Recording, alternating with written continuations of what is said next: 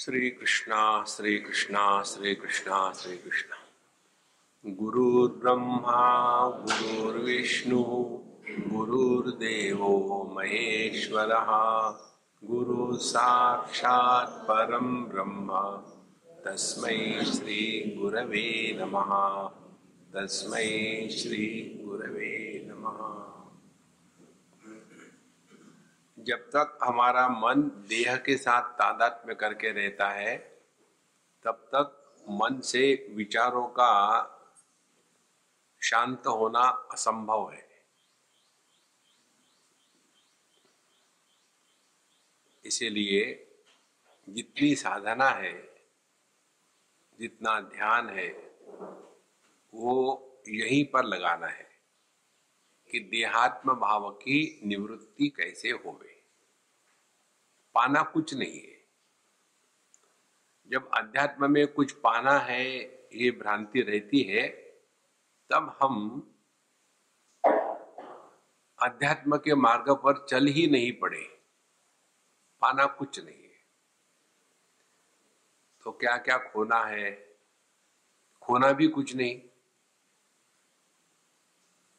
पाना भी कुछ नहीं, खोना भी कुछ नहीं। माने क्या? पाना नहीं माने सबको खो देना, और खोना नहीं माने क्या? जब कोई वस्तु अपनी हो तब तो खोएंगे ना।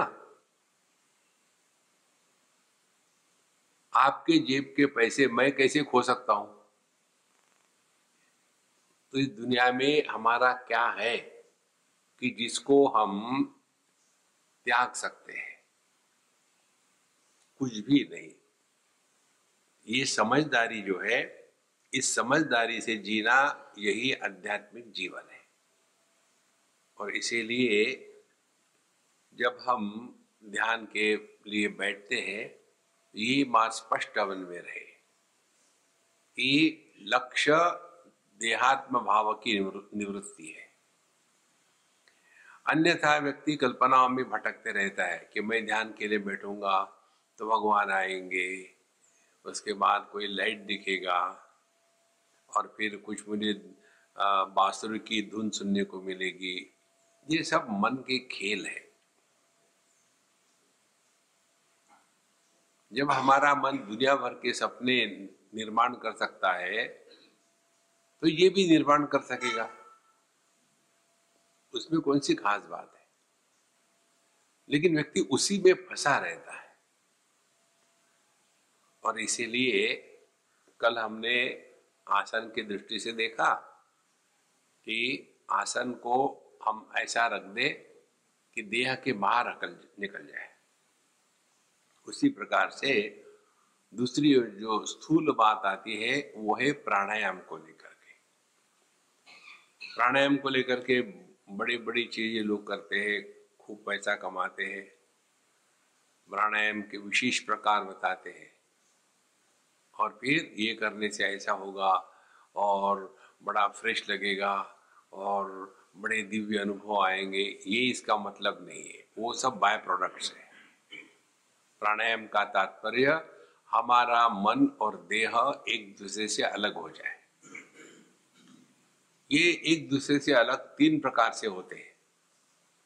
एक तो अज्ञान में माने गहरी नींद में, और दूसरा कंपल्सरीली माने मृत्यु में, और तीसरा अध्यात्म में।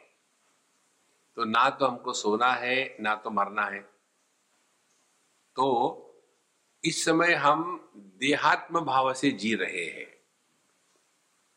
अब ध्यान की प्रक्रिया की पराकाष्ठा क्या होगी?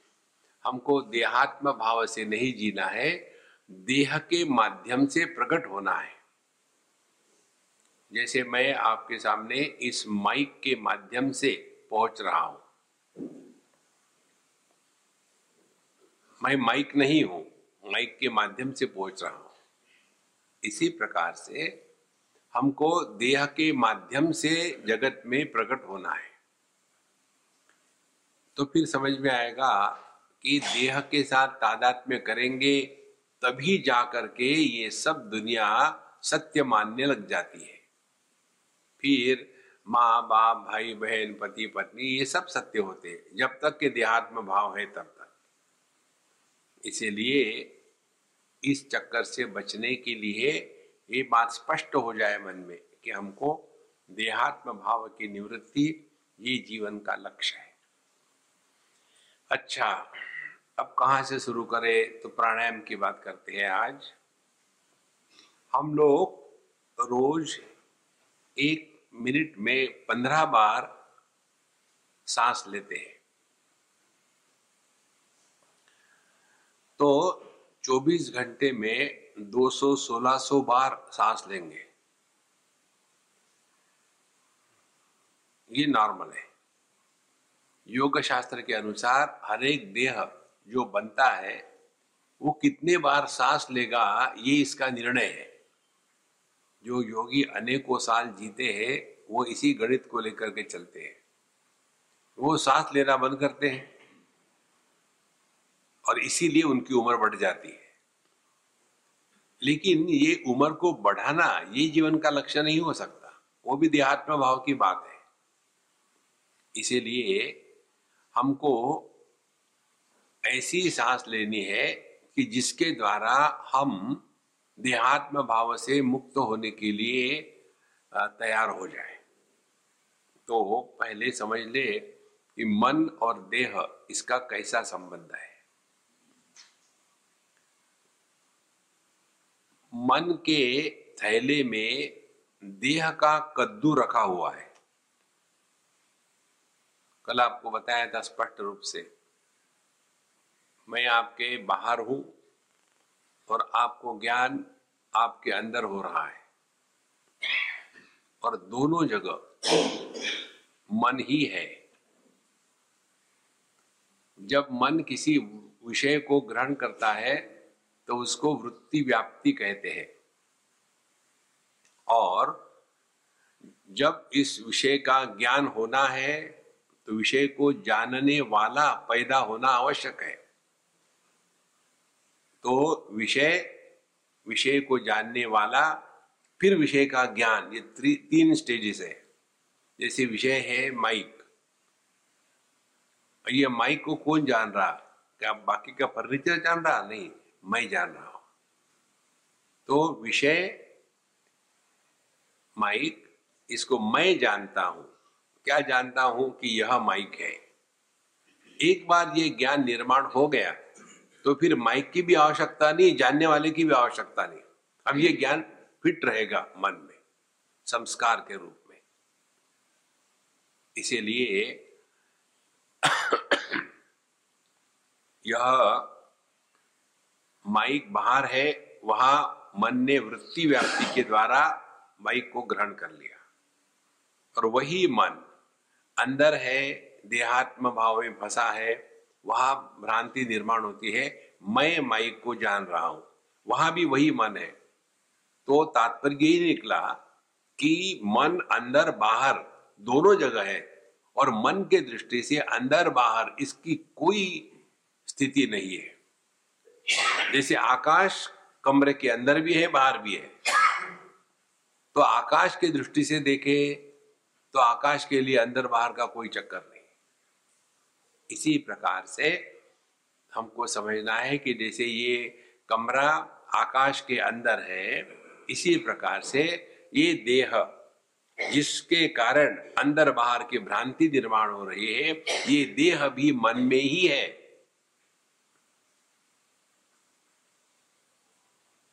और जब तक के ये देह मन में रहेगा तब तक के मन पर देह का प्रभाव रहेगा। और प्रभाव क्या रहेगा?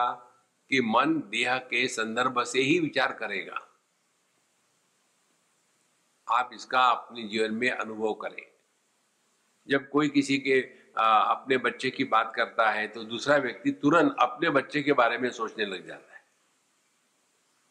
कोई यदि अपने दुख की बात करता है तो व्यक्ति अपने दुख के बारे में सोचने लग जाता है। कोई यदि अपने यात्रा की बात करता है तो दूसरा कहता है हाँ मैं भी एक बार गया था। क्योंकि हमारा मन देह के संदर्भ के सिवा विचार नहीं कर सकता। और जब तक इसमें फंसे हैं तब तक संसार जारी है। देखो महाराज, इसीलिए ये मन से देह का त्याग कर देना है, और ये हम करते हैं, नहीं ऐसा नहीं। सुषुप्ति अवस्था में हमारा देह के साथ कोई तादात्म्य नहीं है, मन रहता है। उस समय मन की स्थिति क्या है? उस समय मन सार्वभौम हो जाता है। जो वैयक्तिक मन तैयार हो गया था देह के आकार को धारण करके, वो व्यक्तित्व हमने त्याग दिया और इस मन में यह देह पड़ा हुआ है, और उसी के कारण देह के सब चलन वलन और ब्लड सर्कुलेशन, डाइजेशन चलते रहता है। देखो, अब हमको देह के आकार का त्याग करना है, कितना ही समझना है। अब इसके लिए क्या करना है? तो पहले समझदारी। कोई भी काम समझदारी से करो तो टिकता है, तुक्के से करो तो एक आध बार हो जाता है, दूसरी बार नहीं होगा। तो हम लोग दिन भर दुनिया भर का खाते रहते हैं, सुबह से शाम तक। जितना खाएंगे उसका होगा क्या? तो तीन बातें हो सकती है। यदि वो खाना डाइजेस्ट हो गया, एसिमिलेट हो गया, तो वो खाने का क्या होता है आगे पेट में जाने के बाद? एक भाग अन्न का हमारे जो बॉडी के टिश्यूज है उसको बनाने में काम में आता है, बिल्डिंग द बॉडी टिश्यूज। दूसरा जो भाग है अन्न का, हमारे शरीर को और मन को शक्ति प्रदान करता है। यदि आपको बहुत भूख लगी हो, 2-4 दिन से भूखे हो, तो शरीर में भी शक्ति नहीं रहती और मन भी ढीला हो जाता है। तो शरीर और मन को शक्ति देने का कार्य अन्न करता है, दूसरा भाग। और तीसरा भाग जो है, जो शरीर के लिए अनावश्यक है, डाइजेस्टेड एक्सक्रीशन है, वो हमारे शरीर से बाहर फेंका जाता है। तो बाहर फेंका हुआ जो भाग है वो 3 प्रकार का है, सॉलिड्स, लिक्विड्स और गैसियस। सॉलिड तो टट्टी के द्वारा निकल जाते हैं, लिक्विड्स पेशाब पसीने के द्वारा निकल जाते हैं, और जो गैसियस टॉक्सिन्स रहते हैं उनको निकालने के लिए हमने कभी विशेष प्रयत्न नहीं किया, और इसीलिए वो पूरा का पूरा हमारे खून के अंदर में सैचुरेट हो जाते हैं। और किसी भी लिक्विड में कोई सैचुरेशन हो जाए तो उस पदार्थ को वो अपने से बाहर फेंकता है। उसी प्रकार से हमारे खून में इतना सारा वो गैसियस टॉक्सिन इकट्ठे हो जाते हैं तो उनको खून से बाहर फेंका जाता है, और वो चले जाते हैं हमारे 2 हड्डियों के बीच में का जो जॉइंट है वहां पहुंच जाता है सब दोज गैसियस टॉक्सिन्स। इसीलिए आपके आयुर्वेद में उसको संधिवात कहते हैं। वात माने गैस, संधि माने जॉइंट। तो जितने भी जॉइंट के प्रॉब्लम्स है बुढ़ापे में, उसका ये मूल कारण है। और उसके कारण फिर ये सब टॉक्सिन्स वहां चले गए तो फिर वो हड्डियों के सर को खाएंगे, वहां जो कार्टिलेज डिस्क होगी तो उसको खाएंगे, वहां जो साइनोवियल फ्लूइड होगा उसको ड्राई करेंगे, और उसके कारण फिर सभी जोड़ों में दर्द होने लग जाता है, क्योंकि उस टॉक्सिन्स के कारण। एक तो ये कारण है उसका। दूसरा ये है कि जो टॉक्सिन्स होते हैं हमारे ब्लड में, खून में, वो हमारे मन को विक्षेपित करने का एक कारण बन जाते हैं। देखो, यदि किसी व्यक्ति को कॉन्स्टिपेशन हो जाए तो एकदम उसको बड़ा अटपटा लगता है, अनकंफर्टेबल फील होता है। इसी प्रकार से किसी को जोर से पेशाब लगी हो और बड़ा प्रेशर बढ़ गया हो लेकिन जा नहीं सकते तो कितना अनकंफर्टेबल होता है। उससे भी 1000 गुना अनकंफर्टेबल जब ये टॉक्सिन्स ब्लड में सैचुरेट हो जाते हैं। उस अनकंफर्टेबल कंडीशन के कारण हमारे मन में विक्षेप आने शुरू हो जाते हैं। इसीलिए ये जो मन के विक्षेप है, इसका कारण एक तो देहात्म भाव और दूसरा ये जो गैसियस टॉक्सिन्स इकट्ठे हो गए वो है। इनको निकालने के लिए प्राणायाम की प्रक्रिया है जिसको कहते हैं नाड़ी शोधनम। देखो, ये नाड़ी शोधनम शब्द पतंजलि का नहीं है, ये दूसरे याज्ञवल्क्य के श्रुति में आता है। तो हमको प्राणायाम के द्वारा ये जितने भी टॉक्सिन्स है धीरे धीरे निकाल देने हैं। जैसे रोज दिन में कम से कम 2 बार 3 बार टॉयलेट जाना पड़ता है, पेशाब करनी पड़ती है, तभी हमको ठीक लगता है। उसी प्रकार से कम 2 बार सुबह में और शाम में 15-15 मिनट जरा डीप ब्रीदिंग करें, तो ये सब जो टॉक्सिन्स है अपने आप निकल जाते हैं। अब ये प्राणायाम के अनेक प्रकार है। एक तो है डीप ब्रीदिंग का, जो हम आपको बताएंगे। दूसरा है अनुलोम विलोम, कि उसमें फिर आप पहले बाएं नाक से ले लो हाथ हवा अंदर में, फिर बाएं नाक को बंद करो, दाहिने नाक से छोड़ो, फिर दाहिने नाक से अंदर ले लो, फिर बाएं नाक से छोड़ो। ये हो गया एक प्राणायाम। ऐसे 20-25 बार करो तो भी जो खून में जो टॉक्सिन्स है गैसियस, वो बाहर फेंके जाते हैं। फिर उसमें अनेक प्रकार है, उन सबकी जानने की हमको इस समय आवश्यकता नहीं। इसलिए जब ये हम करेंगे धीरे धीरे, तो धीरे धीरे एकदम सब और टॉक्सिन्स बाहर निकल जाएंगे और आदमी को फिर थोड़ा हल्का, माने क्या, अब मन में विक्षेप होने की जो इंटेंसिटी है वो इंटेंसिटी कम हो जाएगी। मन के विक्षेपों को 2-3 प्रकार से कम किया जाता है। पहले इंटेंसिटी, उसके बाद कितने विचार मन में आते पर second, frequency of thought formation, वो कम हो जाती है। और तीसरी क्वालिटी ऑफ थॉट्स बदल जाती है। तो intensity of thoughts, then frequency of thoughts, quality of thoughts, ये 3 जब चेंज हो गए तब धीरे धीरे हमारा मन शांत होने लगेगा। ये इसका तात्पर्य है। और इसीलिए यह प्राणायाम की प्रक्रिया नियम से हमको करनी ही है, रोज कम से कम 2 बार 3 बार। विशेष करके जब आप बैठो परमात्मा के सामने, ध्यान करने के लिए कभी मत बैठना।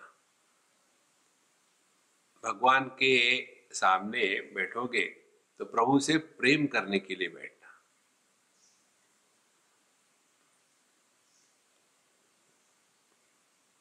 अब हम उनके गोद में जाके बैठे, गोद में बैठे तो फिर आप सब चक्कर खत्म हो गया। Now he is taking care of us. और दूसरी महत्व की बात, उसमें मैं निकल जाता है।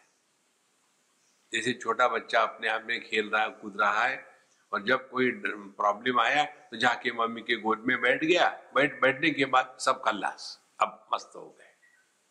इसी प्रकार से ये ध्यान करने का चक्कर निकाल दे और जा करके प्रभु के गोद में बैठ ले। ये सब भावना का ही खेल है। जाकी रही भावना जैसी, प्रभु मूर्ति न देख ही तैसी। पूरा भावना का खेल है, करना कुछ नहीं है। तो हम जाके बैठे भगवान के गोद में और अब हम सिक्योर हो गए। अब यहाँ जो आपको बताया था उस प्रकार के पहले साइकोलॉजिकल एडजस्टमेंट करते हैं। तो पहले हम आपको ये प्राणायाम की प्रक्रिया बता देते, केवल सुनो, करो मत। जब हम बताएंगे करने के लिए तब करना। हमारी जो लंग्स है वो 2 भागों में बटी है, नीचे में ऊपर में। तो हम समझने के लिए कहेंगे पेट और छाती, समझने के लिए। तो जब हम हवा लेते हैं अंदर में, तो पहले जो पेट का भाग है उसमें हवा भर ले तो पेट फूलेगा, और फिर छाती को भर ले तो फिर छाती फूलेगी, और उसके बाद छाती से हवा निकाल दे पहले, पेट तो फुला ही रहेगा, छाती धीरे धीरे धीरे कोलैप्स हो जाएगी। और फिर पेट को अंदर के ऊपर के ओर खींचे तो लंग्स पर काफी प्रेशर आ जाएगा, अब सब हवा बाहर निकल जाएगी। इस प्रकार से धीरे धीरे करना है। और ये धीरे धीरे करने से जितनी डीपली हम ब्रीथ करेंगे उतनी मात्रा में हमारे अंदर की जो टॉक्सिन से वो निकल जाएंगे। इसके लिए प्राणायाम करते हैं।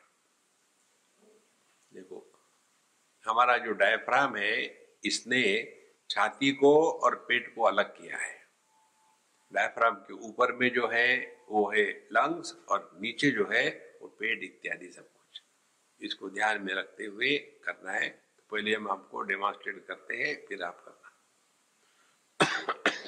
तो पहले अपने डायफ्राम को या पेट को अंदर करके ऊपर खींच ले, तो पूरी लंग्स कंप्रेस हो गई। और फिर धीरे से पेट में हवा भर ले।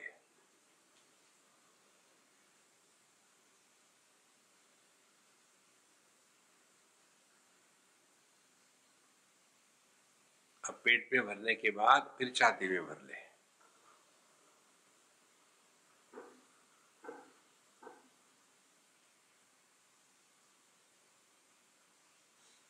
नेक्स्ट स्टेप,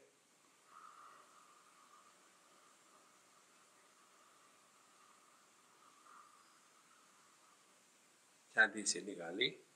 अब आखिरी में पेट से।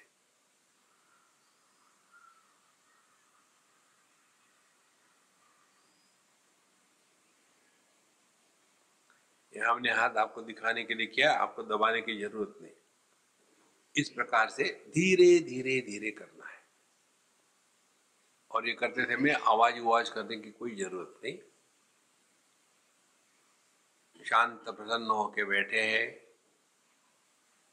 हमारा मन प्रसन्न है।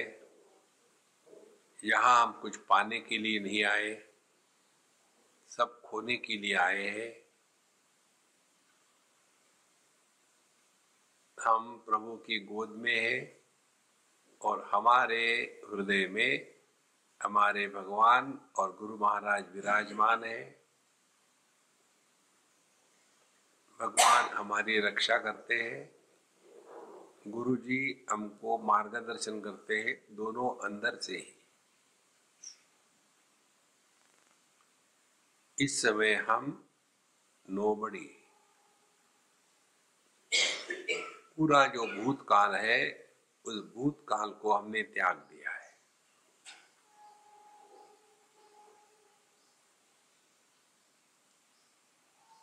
इसीलिए नोबडी।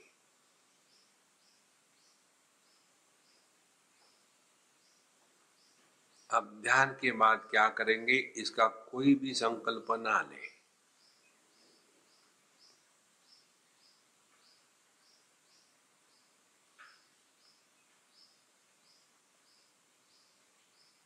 अब प्रसन्नता से जैसे बताया वैसे धीमे धीमे प्राणायाम शुरू कर दें।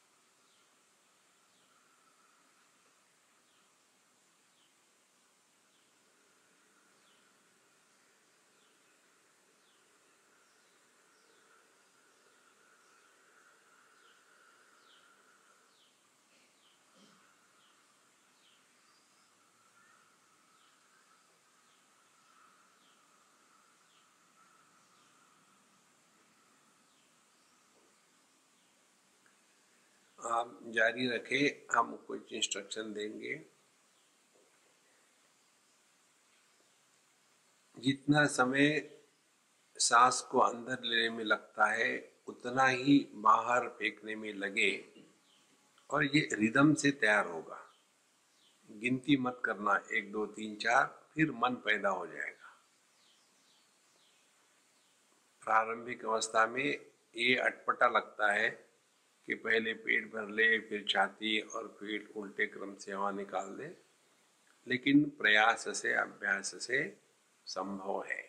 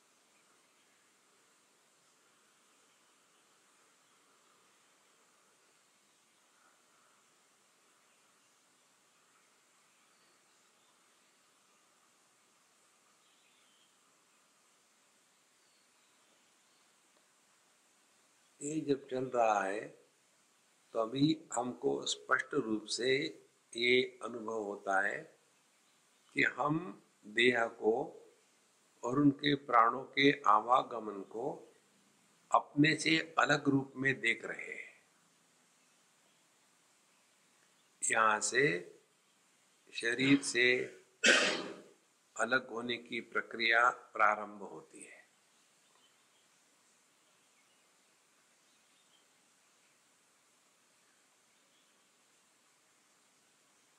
क्योंकि हम शरीर से अलग हो रहे हैं, इसीलिए शरीर के अंदर में कुछ नहीं होगा,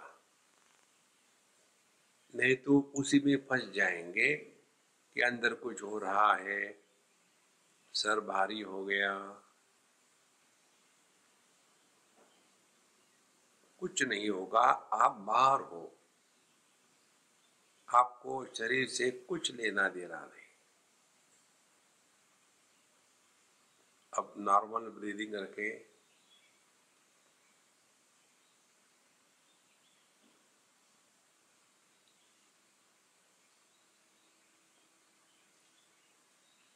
चूंकि शरीर को हमने अलग कर दिया, अब ये मन को विचार करने के लिए कोई संदर्भ ही नहीं है।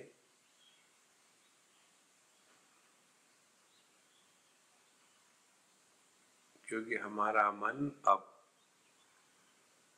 समष्टि मन में लीन हो गया।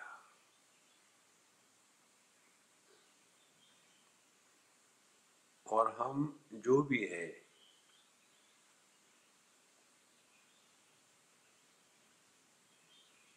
अब मन के विचारों से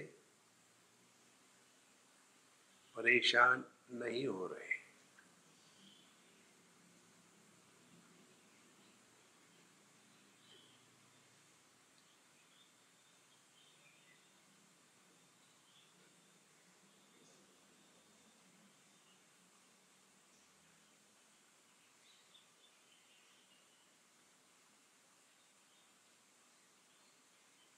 अब यहाँ मन पुरानी आदतों के अनुसार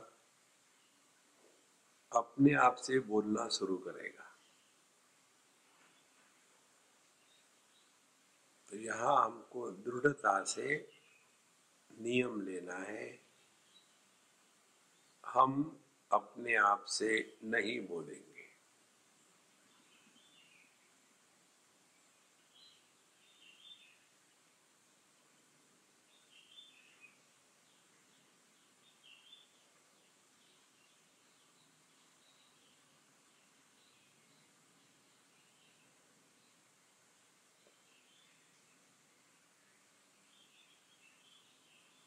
ये भूलना मत, आप देह के बाहर हो।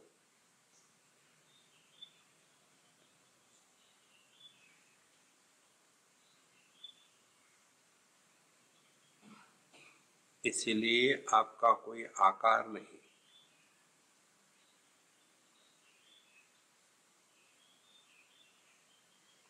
आकार देह का, और मन जब देह के आकार को ग्रहण करता है तो विचारों का संदर्भ निर्माण हो जाता है। अब हम, मन और देह, ये तीनों की स्थिति स्पष्ट हो जाए,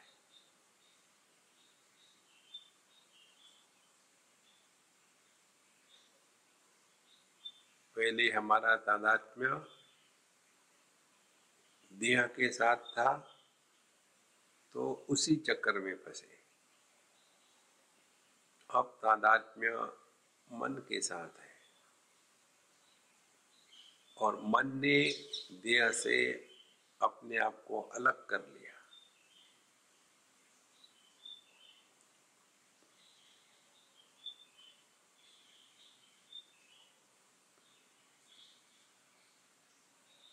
तो विचार करने की आवश्यकता ही नहीं।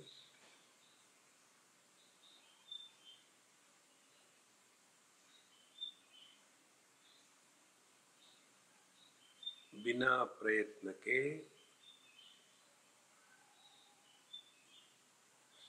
मन देह से अलग हो गया, माने अब हमारा व्यक्तित्व समाप्त हो गया।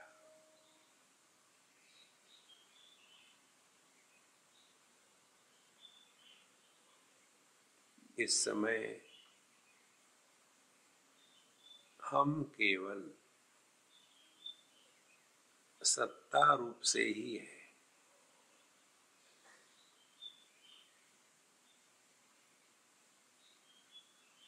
और इसको हम जानते हैं।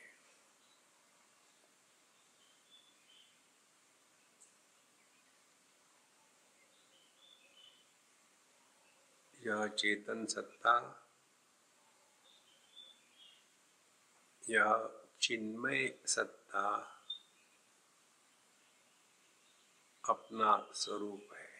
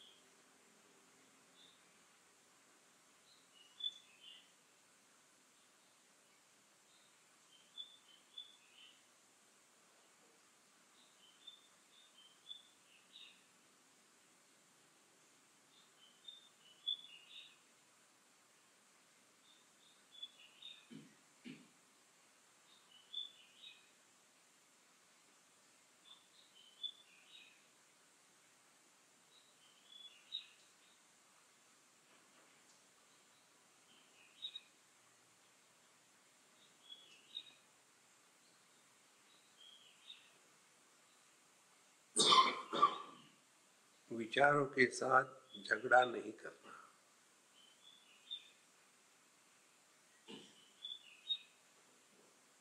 उनके प्रति 100% उदासीन रहना है।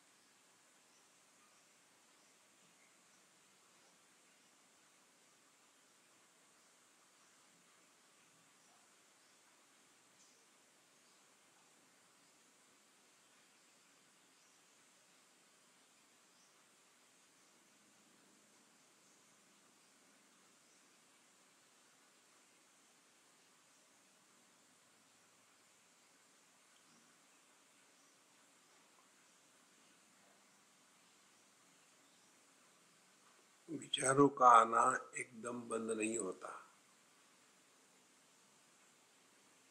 विचारों के साथ तादात्म्य, इसको छोड़ना है और उसके प्रति एक ही उपाय है, उदासीनता। कोई भी विचार आवे, विचार अच्छे बुरे नहीं होते, वो अपना काम करके चले जाए, हम अपने आराम से ना उसको लेबल करें, ना उसके साथ बह जाए।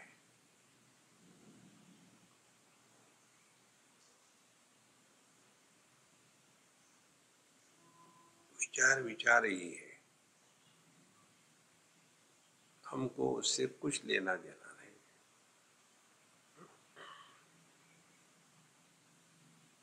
इस अभ्यास से धीरे धीरे अनेक जन्मों के जो हमारे संस्कार हैं वो शांत हो जाते हैं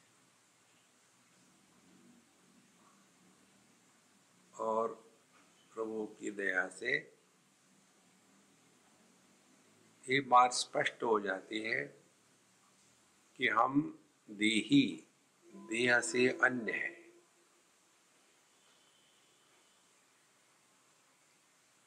जब हमारा देह के साथ कोई संबंध नहीं तो जगत का संग्रह और संबंध, इनसे भी कुछ लेना देना नहीं।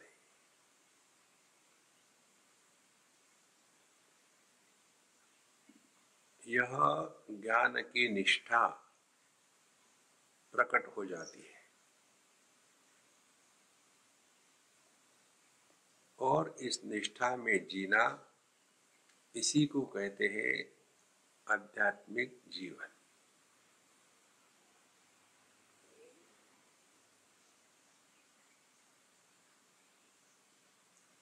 धीरे से सांस गहरी लेना 2-3 बार और देख लेना कैसा अपना मन देह के आकार को धारण कर रहा है। हाथ पैर की उंगलियों को थोड़ा हिला लो।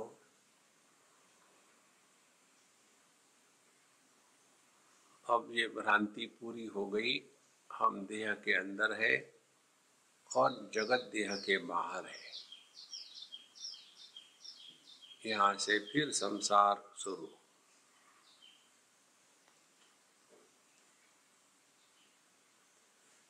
ओम पूर्णमदः पूर्णमिदं पूर्णात् पूर्णमुदच्यते पूर्णस्य पूर्णमादाय पूर्णमेवावशिष्यते।